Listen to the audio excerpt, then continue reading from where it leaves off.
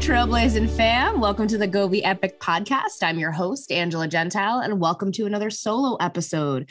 Today, I'm excited to just chat with you, talk my shit, and dive into a concept that is probably pretty insidious in all of us millennials. So today, I want to dive in and talk about deference, right? Deference can be defined as humble submission, respect, the condition of submitting to influence or superior. And that's something I think we have been taught as millennials, is just to acquiesce and submit. So with that, let's think about ways that that could be true. I don't know if maybe you were like me, but I was told to be a good girl. Angela, shut your mouth, be a good girl. Give in to that power of whoever was the authority at the time. You know, if somebody didn't like something, you weren't allowed to speak your mind. You just took it. If a teacher was being mean to you, you just took it. If a coach said something inappropriate, you just allowed it because they were the elders, they were the authority, and because you were the kid, you therefore had no agency, no sense of worth, no nothing. And it was a because I said so, because I'm older situation.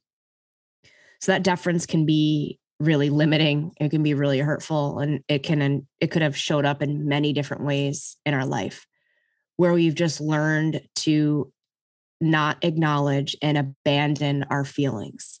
I know growing up for me, anytime that I had a big emotion, I was a kid with big emotions. I'm a fucking human with big emotions. We're all humans with emotions, but I'm a very sensitive person. I was a very sensitive kid. I'm an empath.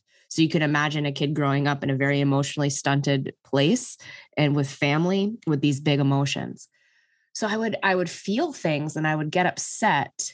And I was always told to not get upset because it's bothering other people. You're going to, your grandfather doesn't like it. You're going to make your grandmother mad. You're going to make this person feel some type of way. And I learned really young that I had the power to make somebody dislike me. I had the power to make someone love me. I had the power to make someone feel good, right? Like it was up to me. I single-handedly was like the sole proprietor of making people feel good and making sure that they were cared for and they were all right. And that was something that I learned really, really young. I learned to just give in. I learned to say, okay, no problem. No, I don't have any feelings. I don't mind. It was always about the other person. You know, even into middle school or elementary school, if I didn't like the way that the kids were talking to me, I didn't say something. You know, I was bullied and I didn't say anything. I just learned to just take it because they were cooler than me, right? They were older on the bus and they knew better, or they knew more, and they were the authority. So who I aspired to be. So I just had to take it. I learned that teachers were always right. Coaches were always right. And that I didn't really have a leg to stand on because I was the kid, even with my family, with my parents, uncles, aunts. I didn't like something, well, you're the kid. like I'm the mother. This is what it is. It wasn't a conversation. It was just simply because I said so. So that deference was taught really young. And that deference for me, at least, and maybe I'm sharing the story for you to recognize maybe where it showed up for you, carried into my young adult life and into my adult life. Because I learned to self-abandon. I learned to be a good girl. I learned to please. I learned to, give in. I learned to submit. I did it with relationships. I did it with friendships. I did it in intimate situations because I learned to self-abandon. I didn't know that I could trust myself. I didn't know that I could have an opinion. And I think it's important to look at like how this sort of came to be. You know, if we were raised by boomer parents who lacked the emotional toolbox, we've talked about this before, to speak up for themselves, to have the words and the vocabulary, that was just what was passed down from generation to generation. And here you are being like, what the actual fuck? Well, congratulations, because this shit stops with you. You know what I'm saying? But I think when we look back and we start to dismantle some of the social structures of what led to this deference, where did my mother learn it? Well, fuck, my mother couldn't even open up a fucking bank account until 1974. So that deference was taught to her as a way to survive. You know, she got married in 1979 and then had me in 1981. I honestly don't even know if she had her own bank account independent of my father, who she was married to at the time. I don't know when she opened up her first fucking bank account. I don't know when she was in charge of her own money. And the reason I'm saying this is because that deference, that giving in, that submission could very well have been just out of survival that was taught by my grandmother. My grandmother was born in 1929, right? During the Great Depression. To be disliked, to be loud, to have attention drawn to you, to, you know, not have enough food, to not have a place to live, whatever those conditions were at the time, you know, being run by this really toxic patriarchy in the 1930s and 40s. What were her options? What was my great grandmother's options that were taught to her? My great grandmother came over here from Italy in like 1904. So what were her options to get here? Could she have a mouth on her? Could she stand up for herself, or did she just have to do what she needed to do to get here? And she passed that down to my grandmother, who, again, couldn't open a bank account, couldn't go to school, didn't do any of that, whose only insurance policy in her life was to get married and be a mother and give in.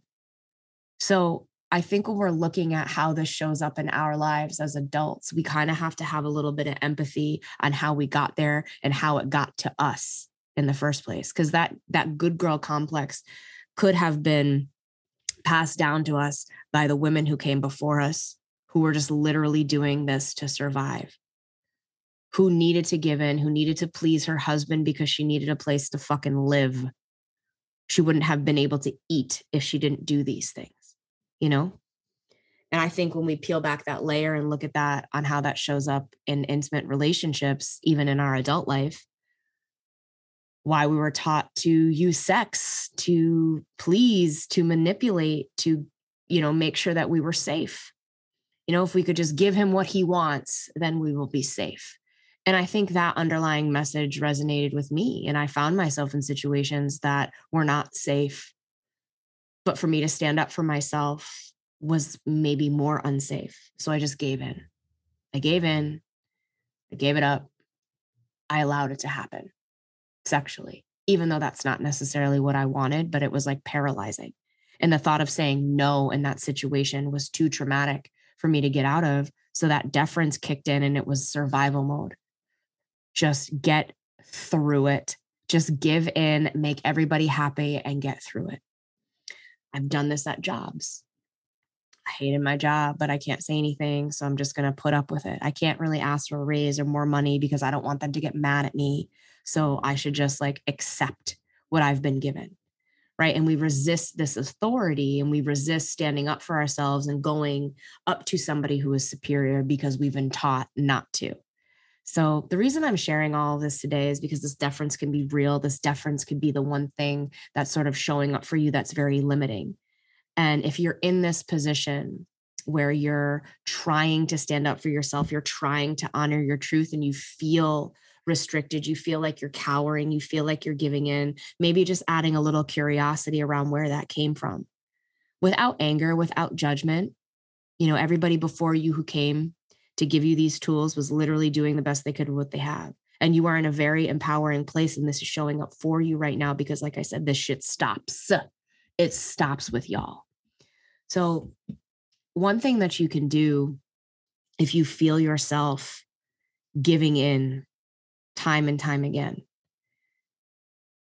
just check in with yourself. You know, I know that sounds silly. Like checking in is not like this tangible thing that I can give you to do. But if you feel that resentment, because sometimes we don't know that we're doing it until after the fact. So check in with that feeling of resentment. And what did you want? Because we've gotten ourselves here and we're angry and we're pissed off that we did this thing and we didn't want to. Well, what did you really want to say? And I think if you can practice honoring that truth, even if it's after the fact, the more that you can disrupt that pattern with a more conscious approach to finding a solution, I think the better off you're going to be, because you're able to switch out of that survival automatic pattern of just do it, just give in. It doesn't matter. My needs don't matter. But the more that you can start dismantling that and having a conversation with it, you become more in control of when that pattern shows up. And you might not be able to catch it right away, but you maybe catch it in the moment. Maybe you catch it before, and then maybe you catch it in time where it doesn't even happen at all. So again, that just takes some practice. So I hope that this conversation, today's vocab word, deference, you'll have a quiz on it.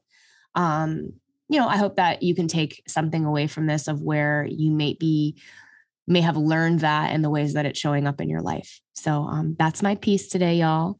We'll have a quiz on that next week, deference. So, so just check in, learn, question, get curious, and start breaking those patterns with that curious conversation and conscious conversation. All right, y'all, that's all I got. Enjoy and go be epic. That's a wrap, baby. Thank you so much for tuning in to this solo episode. If you haven't already, please like, review, and subscribe on Apple Podcasts so we can unite the unicorn tribe. If anything I said resonated with you, let's connect. We can dive into what's coming up so you can have more freedom, clarity, and confidence to step into your truth.